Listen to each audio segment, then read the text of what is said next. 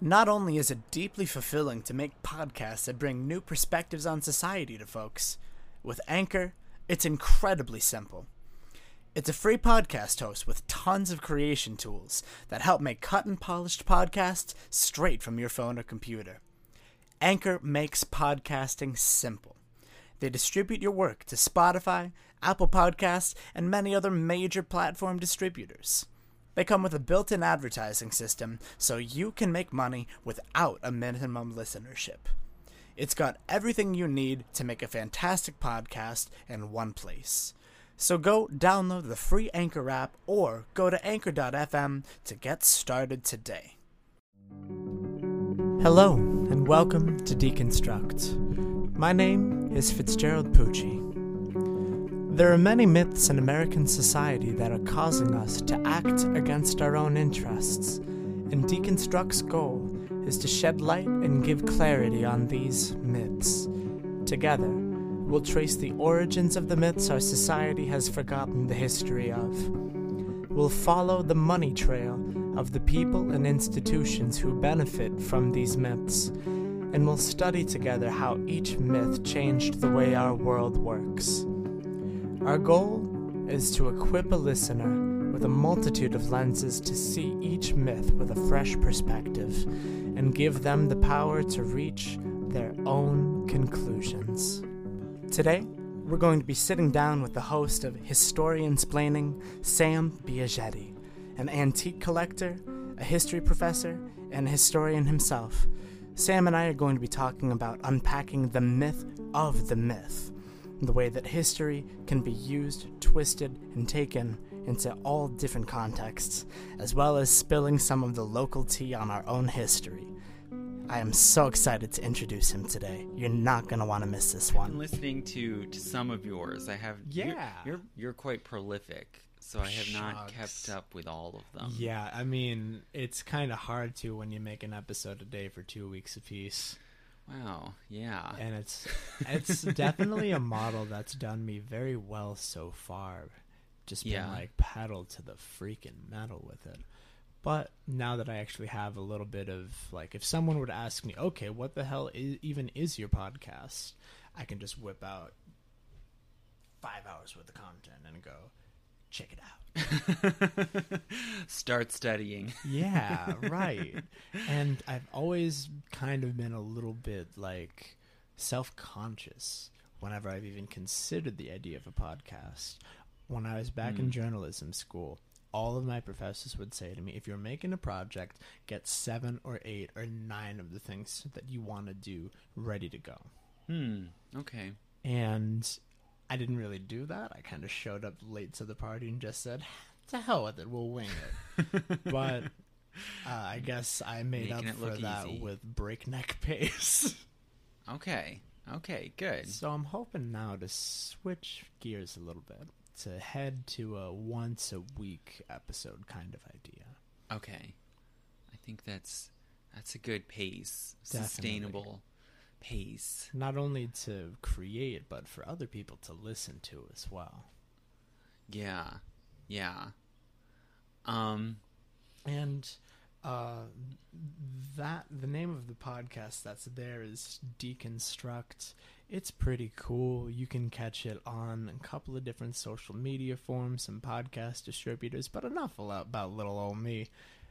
Tell me a little bit about your podcast.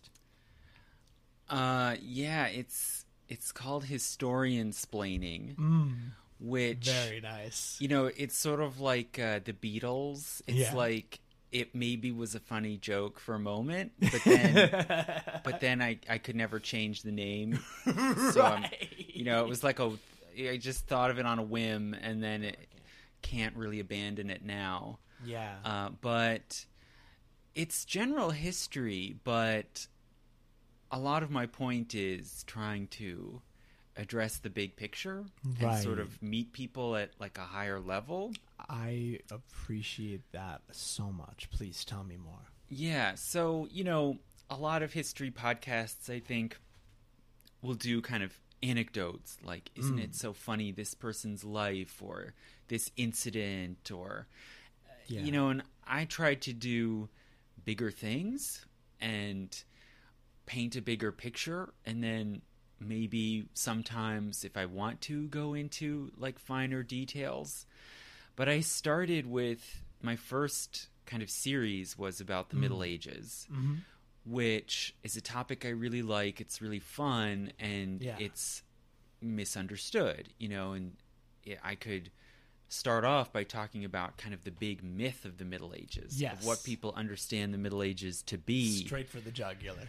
Yeah. Absolutely. Yeah. I'm dying to hear. So, you know, I do a lot of deconstructing, you know, and I don't necessarily use the theoretical talk, you know, I'm not using Derrida, Foucault sort of language. I want to, you know, another of my ongoing series is just called Myth of the Month, which in a way was sort of based off a suggestion that one of my listeners made. Why don't you talk about, you know, how people use history ideologically? And I thought, well, all right, you know, I can do that. That's basically historiography, you know, it's which is just the technical term for looking at how people interpret and represent history. And how that evolves and changes. And that reminds me, okay, let me see if I can just take a second to find. Sure. Because this happened a few months ago, and it was so perfect and beautiful. Oh, please. And I thought I really should use this as like the perfect illustration. But let me see if this guy, you may have heard possibly of Matt Iglesias. The name is ringing a bell. Here we are. Matt Iglesias is this like journalist pundit who was one of the creators of Vox, this media outlet that Vox is big. Yeah, you know, and there's a lot of good reporting there, but he's also like very online and tweets a lot, and sometimes tweets rather silly things. You know? Nice. He's built a bit of a reputation on this.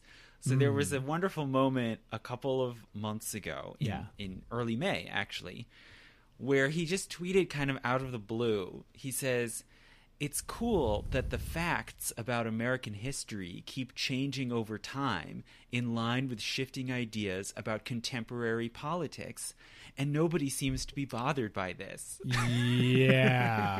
Wow. And, you know, and so many people responded the same way I did, which was saying, wow, Matt Iglesias just discovered the existence of historiography. Like he just noticed that people's understanding of history and how they tell the story of the past changes based on their contemporary concerns. Way to go, Matt. You should stick a flag in that one before someone else gets to it. Yeah. It's like, oh, he busted us. He really got us there. Wow. Yeah. What an innovator. Yeah. But to be fair, historiography, you know, it's a kind of rarefied discipline. Now, for the person that's never heard of historiography before, where do you begin to make sense of that? Yeah, well, that's a really good question. I mean, I had to take 2 historiography classes in grad school. Yeah. That's a standard thing when you go through a history PhD program.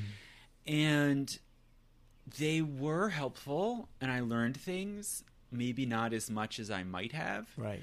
And it was actually one of the main complaints you would hear from grad students in my school, was like, this historiography class is just kind of random. It's just like a selection of books. And what they sort of try to do, the scheme of it, is they'll take different books that take very different approaches to how to represent the past. So you'll read maybe 1 or 2 Marxist histories. You'll read one or...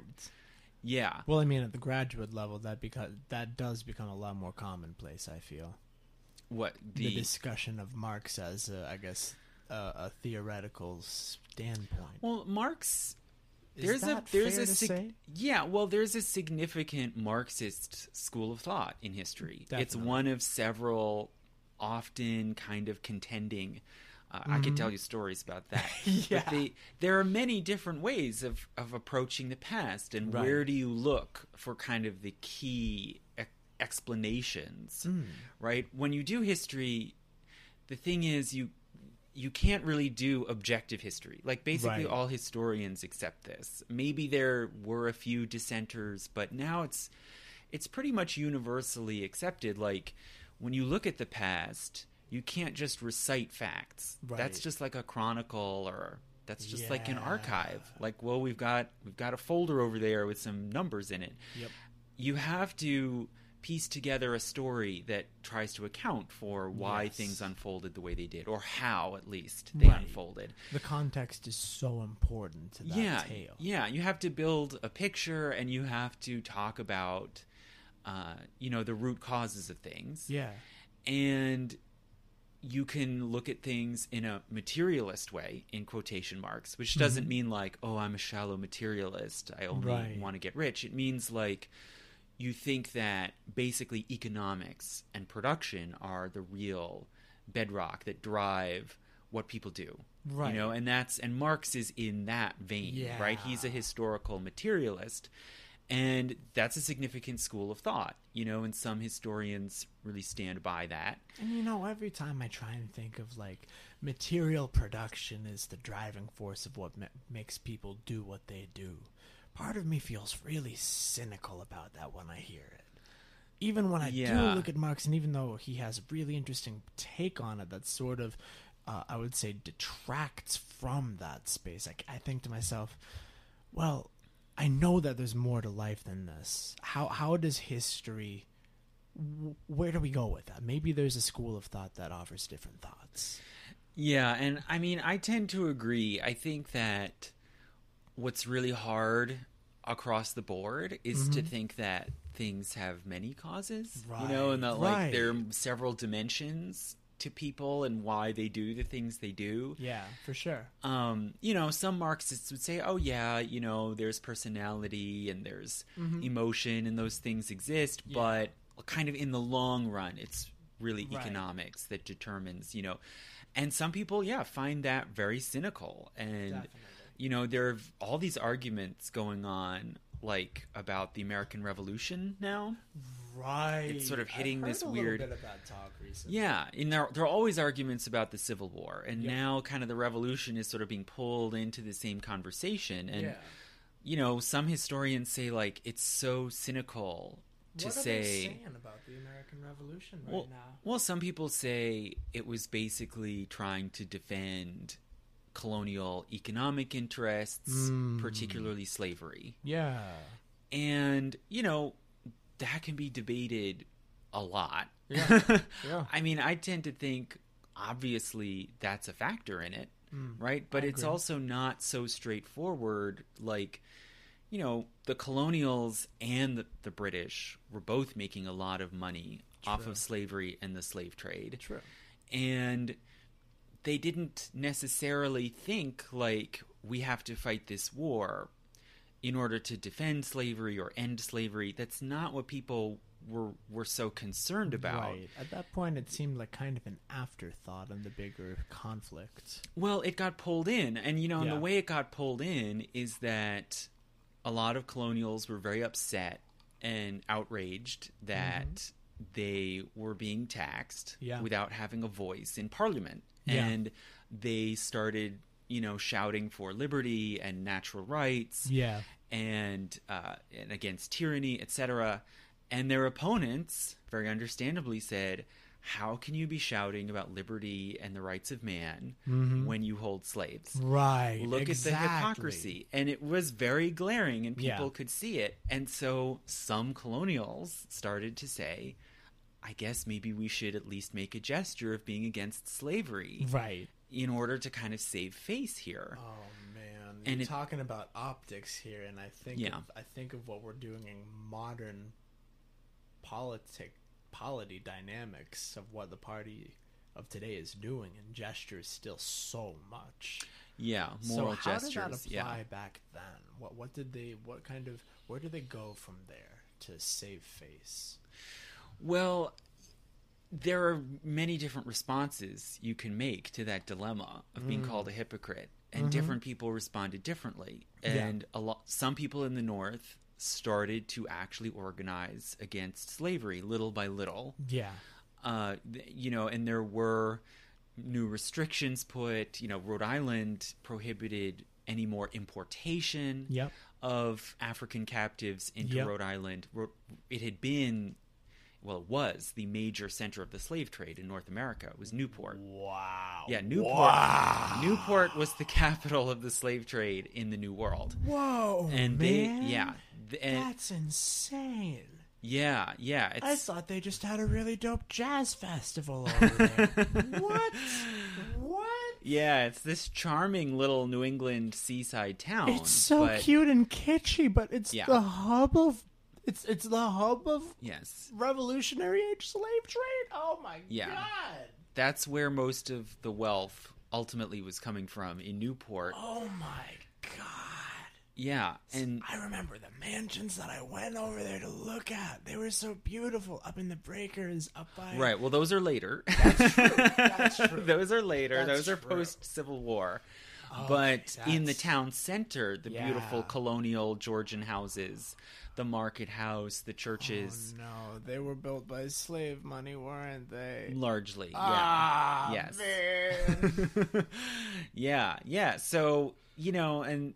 that's how some Rhode Islanders felt. Was like, this is really embarrassing. How can we be fighting for independence and freedom when this is our big industry?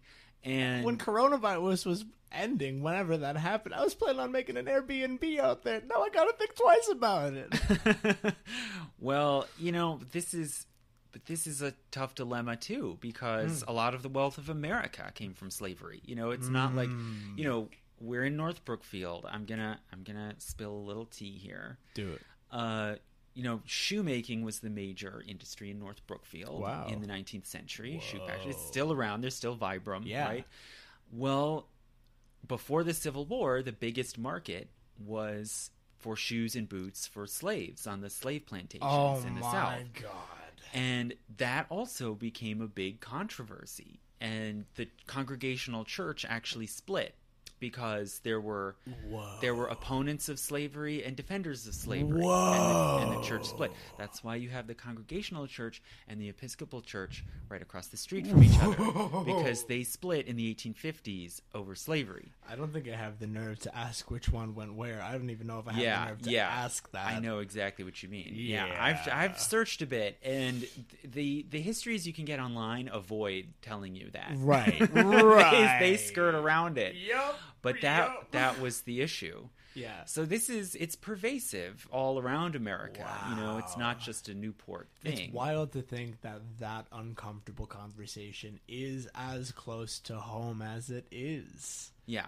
It is. It's everywhere. I think one of the most powerful tools for history, and in terms of my hope for what my, platform seeks to accomplish, is to find those exact specific points where the elephant in the room where the trend of leaving it untouched starts. That I find that to be immensely powerful.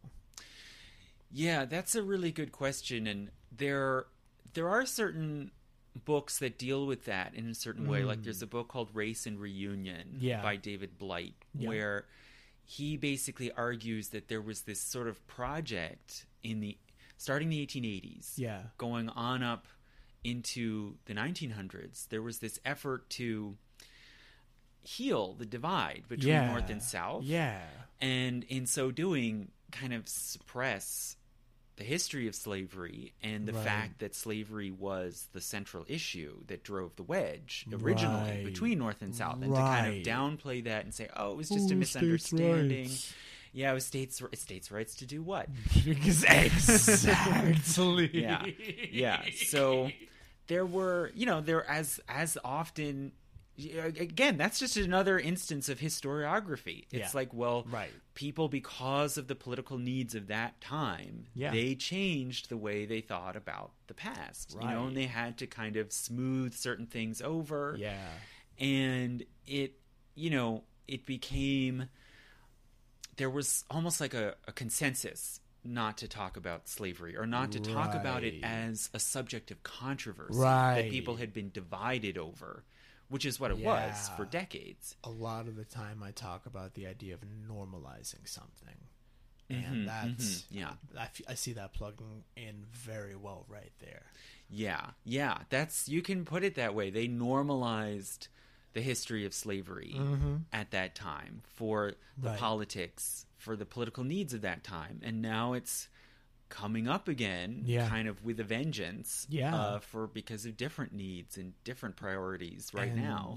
70, 60 years ago, it also came up with a vengeance. This is, I see a very cyclical progression of the question of cruelty enacted against non-white people in the United States.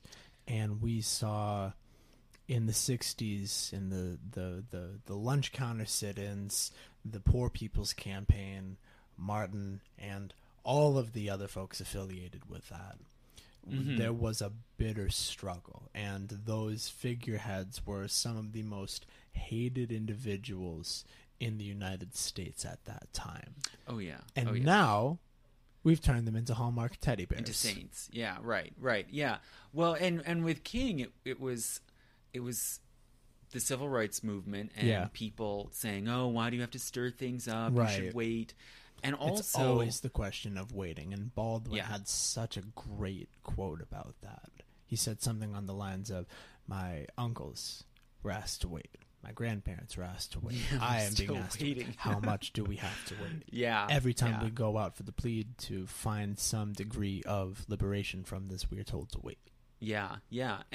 And also, it was also because of the Vietnam War and the fact that he spoke out and criticized the Vietnam War.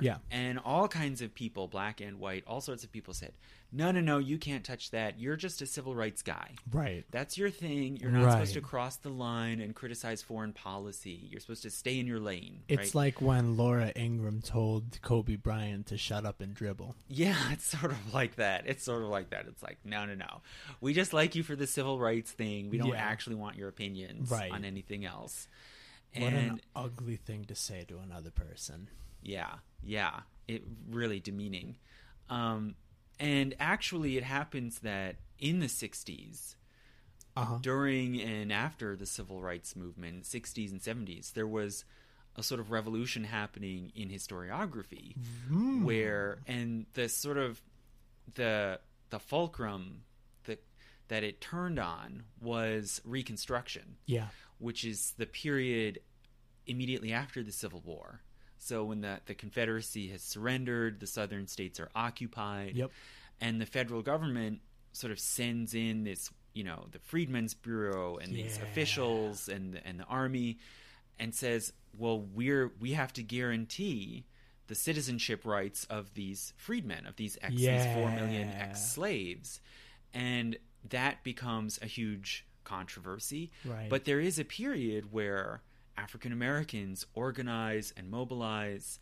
They create their own churches and their own fraternal societies, and they run for office, and they vote, and you have black congressmen and black senators and you have Black governors. Wall Street in Tulsa. Right. Well, all of that starts in Reconstruction, right?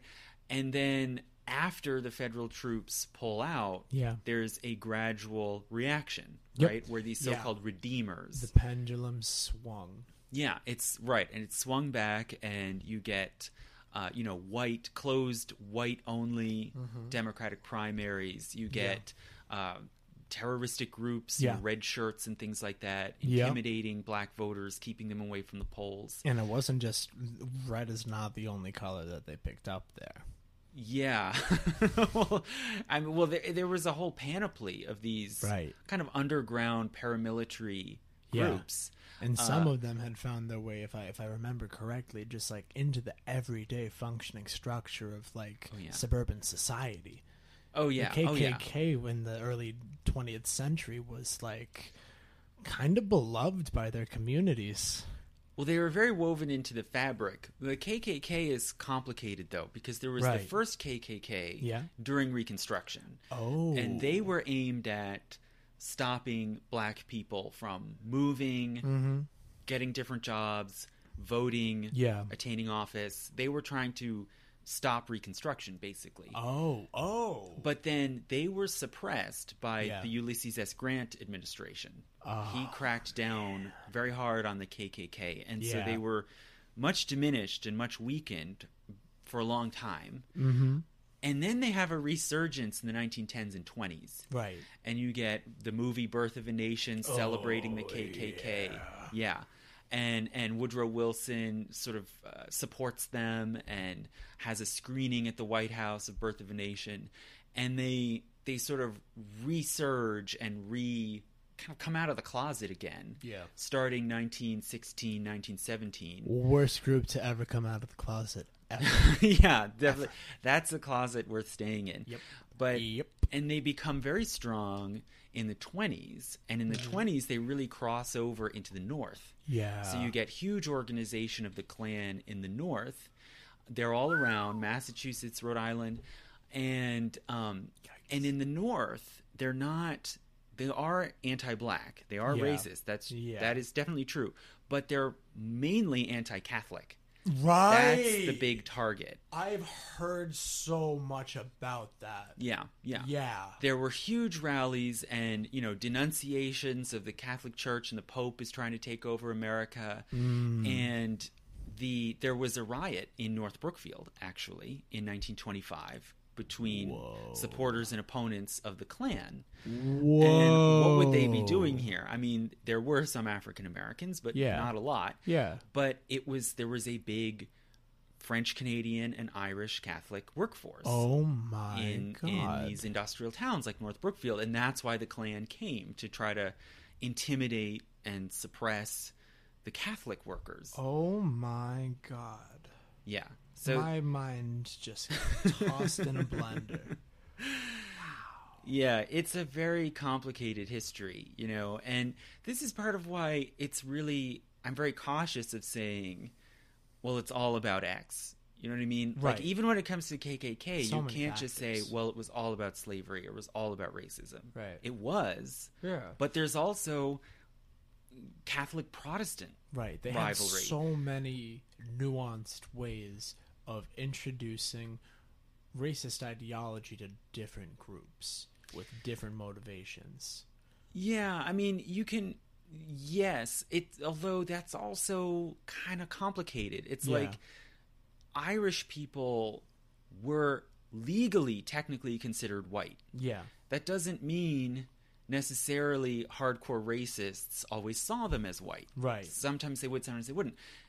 And if you were an Irish Protestant, you could join the KKK. But not if you were an Irish Catholic. It was about, for them, it was about the religious divide as well as the racial divide. It was both. And I guess I want to note that my previous assertion there lacked the nuance of the religious scope of that. Yeah, I mean... That's a very good point. Religious and sectarian hatred, people have been really good at that for a long time, very true. But it's sort of, we don't think of it so much today because today the social, people almost never come to blows over religion now, the way they did then, like even just 100 years ago. And when there's controversy and division, it's more now between religious versus non-religious. Yeah, you're right. It's not so much this church versus that church. It's, are you religious or are you not? You can't have holy wars if there's only one side nowadays. Yeah. It's like, if you're a devout Protestant, for instance, you don't necessarily see Catholics as a threat. I'm sure there are some who do, but you're more thinking about, depending on who you are and your views, you're more likely to be thinking about rising atheism or the rising number of nuns, N-O-N-E, people who don't affiliate with any religion, people who just don't go to church at all. And you might be worried about creeping, secularization and Christianity being marginalized. That's more the kind of thing you're probably, if you tune into Fox News, they're not saying, oh my God, these horrible Catholics. They're saying, oh my God, these horrible atheists trying to take the creche off the town green, et cetera, et cetera. Right. I remember so I spent a lot of time in a local Bible study, and it was of my own volition. A couple of friends had invited me. I think I was the youngest one in the room by at least 40 years. And we have these really beautiful and meaningful discussions on how we can, through the process of interacting with the wisdom and the interactions and the different pieces of ideology that come from God, the teachings of Jesus Christ, and really digging into the nature of the Bible and interpreting it collectively. It was a beautiful process, and I have grown a very deep relationship with a lot of these people. That being said, some of the folks that I would ask in these deeper conversations that would take place afterwards, I would say things like, well, what does the nature of evil look like to you? If we know that we're with God here, I mean, one, what does godliness look like? We spend a lot of time discussing that, but not so much what does the face of evil, what does the threat, the existential threat on this planet look like? And I had one man look me dead in the eyes and say, the gay agenda. Wow. Corroding the moral Christian, Judeo-Christian fabric of America. And I thought, that take was so cold, if you send it to Antarctica, we might just reverse global warming. It was such a cold take. Yeah. You know, and to me, what's so striking is like someone who was not religious at all could say the same thing. You know what I mean? Like, fair. It's like, you know, and I'm not saying that it's almost. It's like I don't think you're getting that from the Bible. You know what I mean? Exactly. I think you're getting that from some kind of political source. Exactly. Who's telling you that that's what you should be afraid of. The people who interpret the Bible have an unbelievable amount of power in those situations. And the same thing goes to the folks who can put their hands on the wheel of history. Yeah. I didn't figure out historiography. I didn't figure out historiography until I read an Algerian French feminist by the name of Asha Jabbar. And the book's name was Fantasia. It described the plundering and the horrors and atrocity of the French colonization of Algeria. And in this, there were two waves of violence. The first was the physical, the killing, the burning, the stealing, the assaults, all of that. But then there was a second wave. People who came not with swords, not with torches, but with pens. Imperial scribes committed an entirely different form of violence. The violence of revisionism in terms of glorifying the empire. Yeah. And it came through a very different branch of study. But I feel as though that epiphany that gave me was very close to the idea that you're talking of, that there is a violence that takes place in the revision of history. Yeah, well,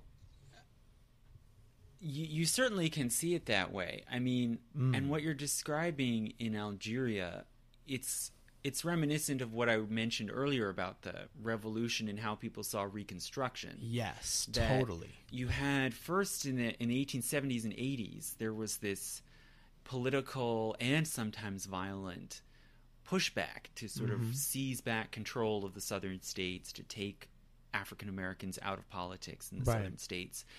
And then over the years, there was an increasing effort, including by scholars and historians, definitely, to basically bury Reconstruction and to say, oh, it was all a disaster. Right. Nothing, it was all a bad idea. They never should have enfranchised those freedmen to begin with. And there was a whole school, and it happens that Columbia was kind of the the big center of shifting historical scholarship about the United States. Yeah.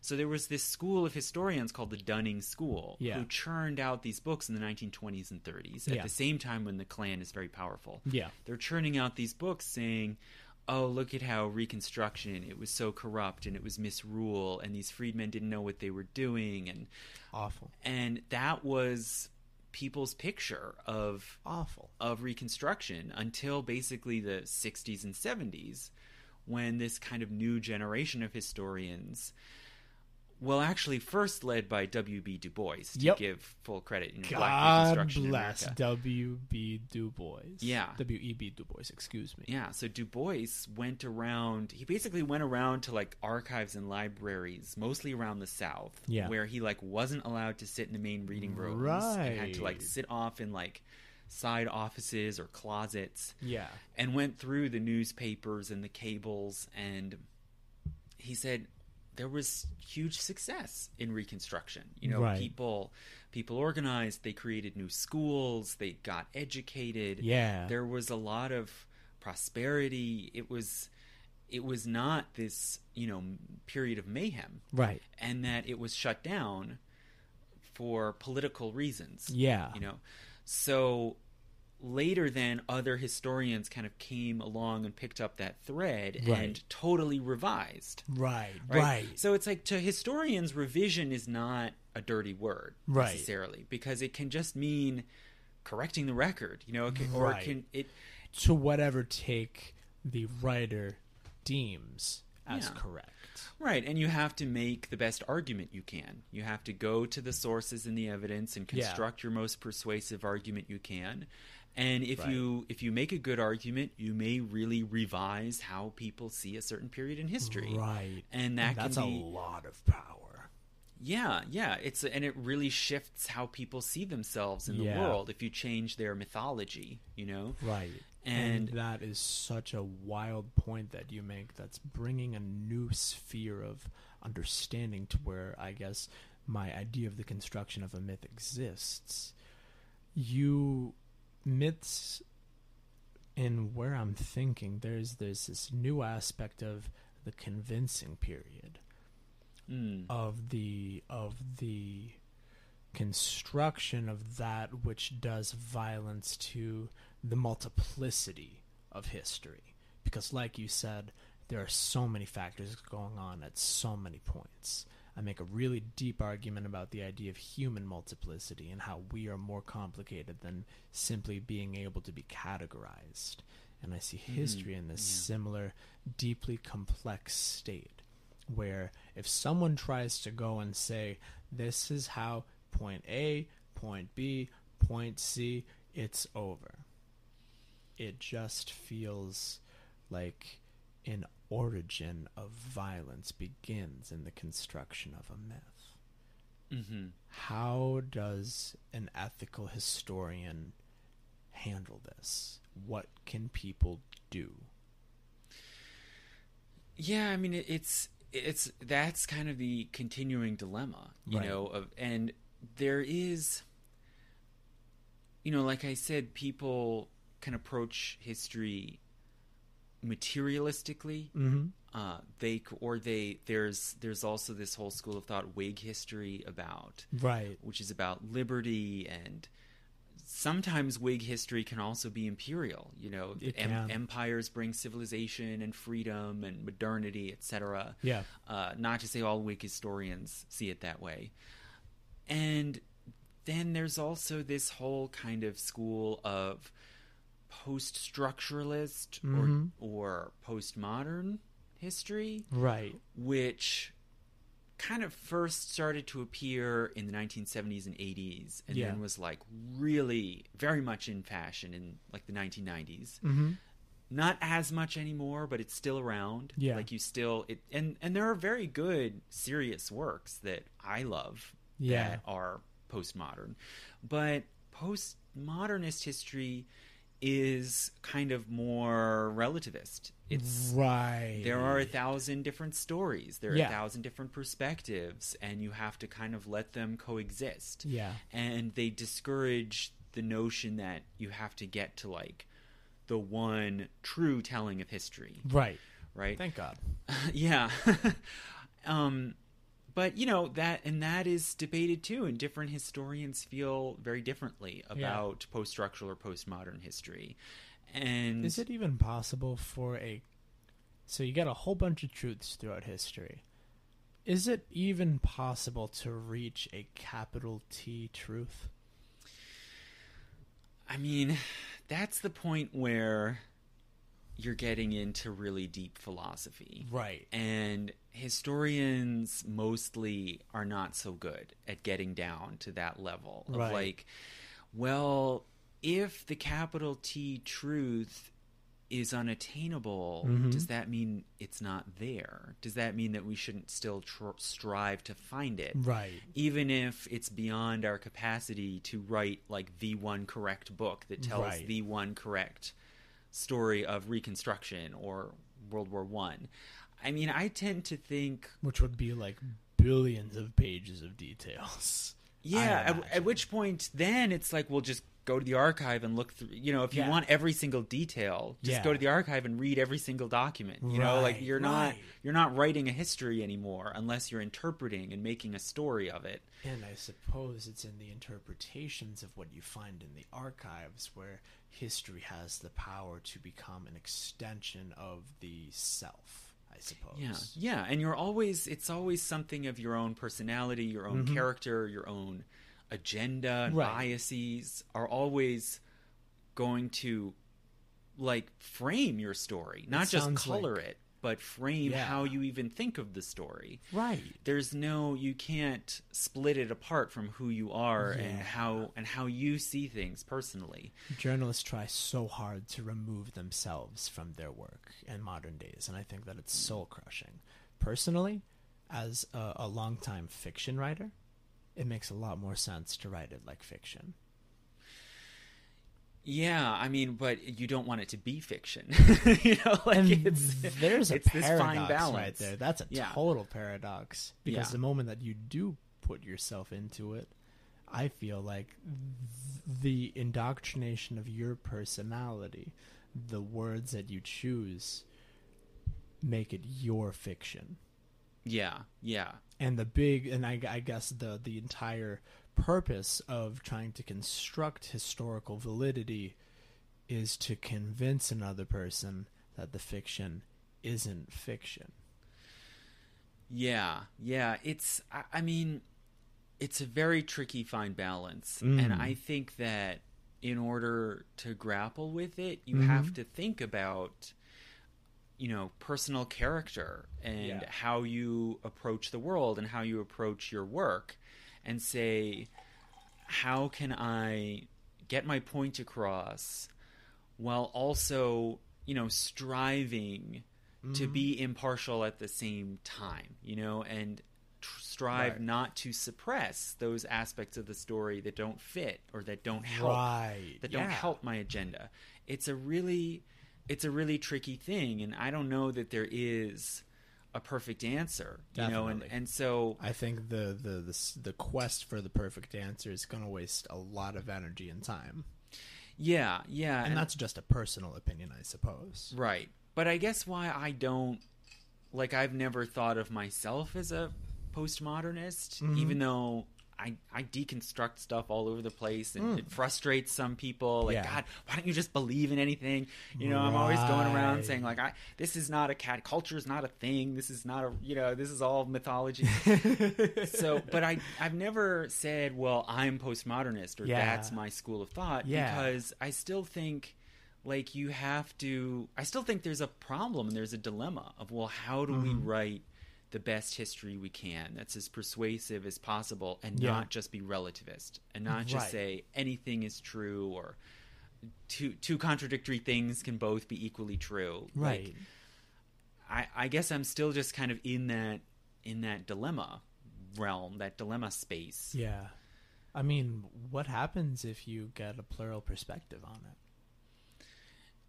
I mean, it forces you to move forward. It forces you to think again, and that's really important, and Yeah, I don't know. It's hard to know what to say, but for sure.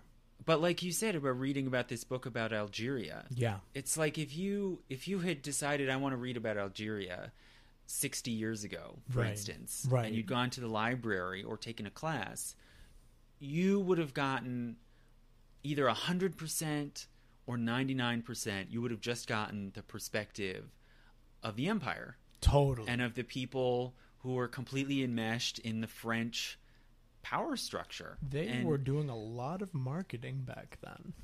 A lot of marketing, yeah. This is a funny, weird thing that's sort of ironic that I like to mention, because I did a bunch about the Middle Ages, and I did several about the Crusades. Yeah. And the Crusades are like, there are so many ways of spinning. Like, why did that happen? What did it mean? What do we make of it?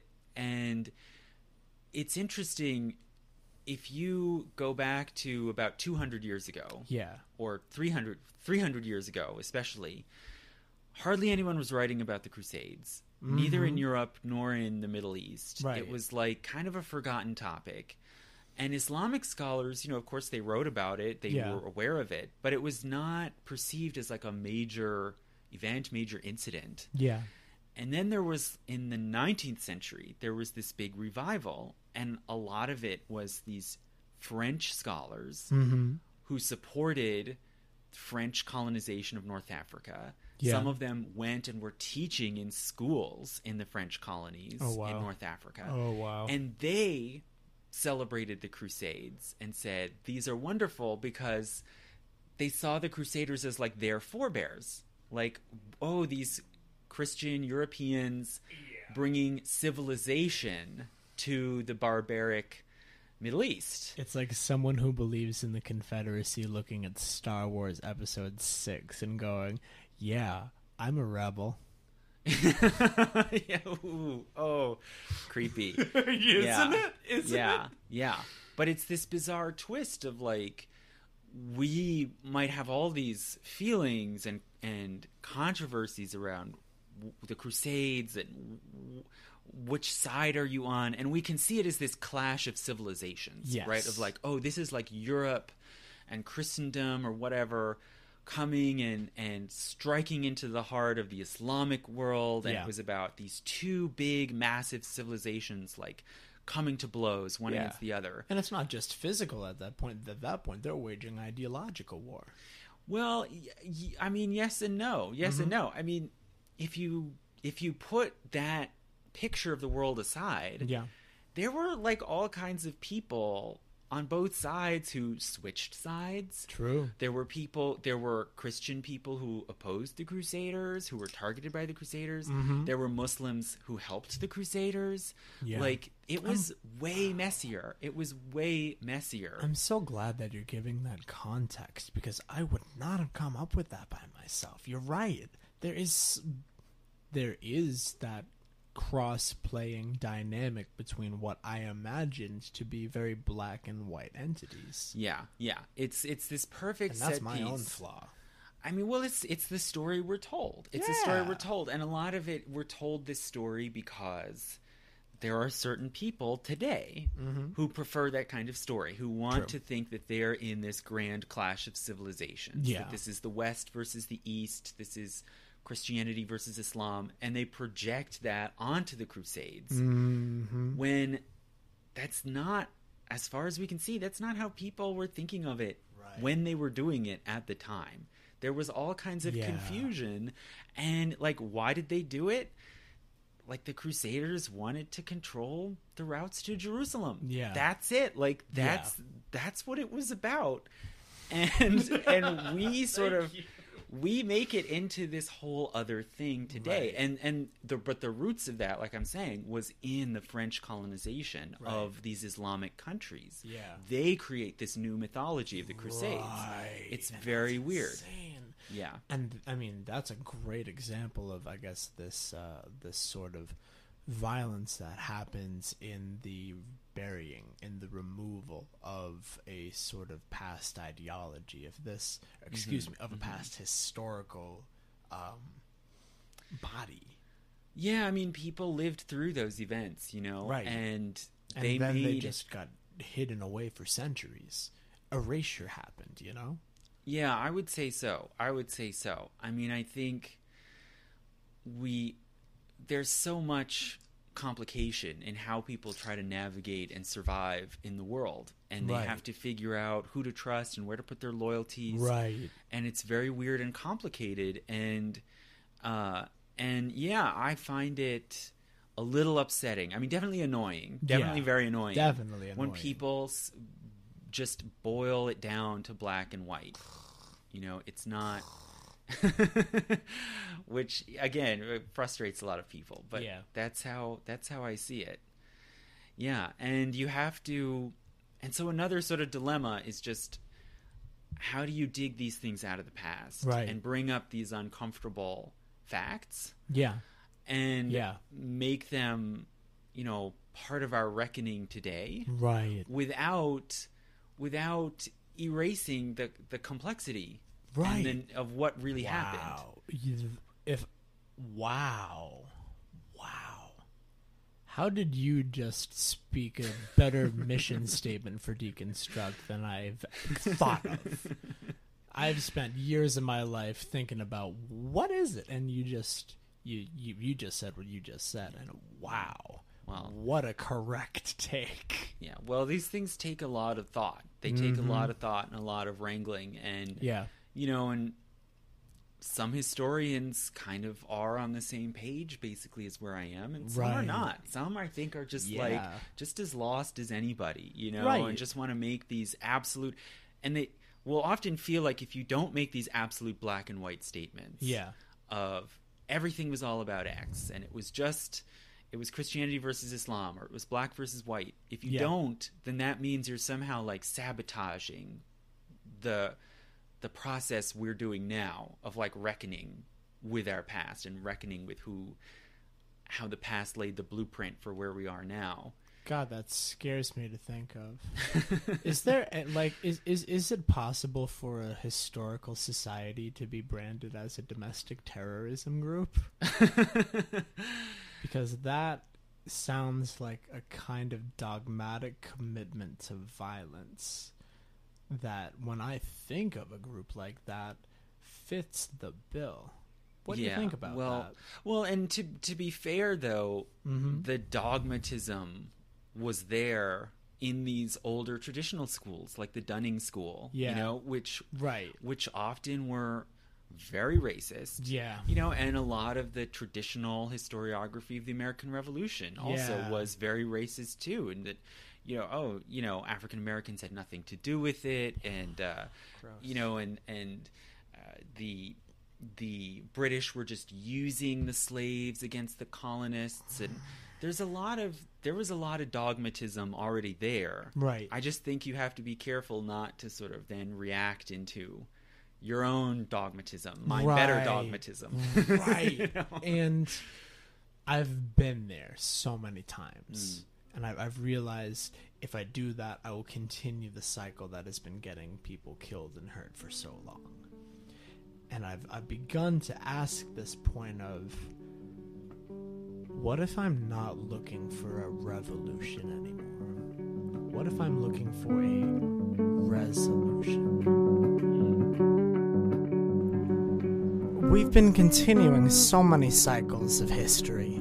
It finds itself to constantly repeat itself, and yet we are still as a society looking for some of the deepest answers to the problems that have existed for as long as we can remember.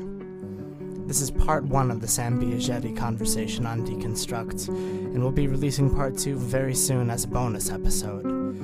Please give us a follow on all the social media platforms and podcast distribution sites you can find. You can get all of those on our Linktree, linktr.ee/deconstructpodcast. One of the most powerful things that we have available to us as human beings is the ability to have conversations with each other. So, if you know someone that you think might be interested in the topics Deconstruct has to offer, reach out to them. Say hey. Recommend them your favorite episode. We have a Facebook group, we have a meme group on Facebook, we have our Twitter page, we have our Instagram page. There are so many ways that you're going to be able to connect with us, and I can't wait to expand and deepen the relationship that we have. Materials, Patreon, and merchandise are going to be coming along in the next little while. We're starting plans for that now, so keep your eyes peeled. I want to thank you so much for making it to the end of this week's episode. As we change into this lower shift of gear into the deeper stuff, we're going to be bringing in a ton of new folks.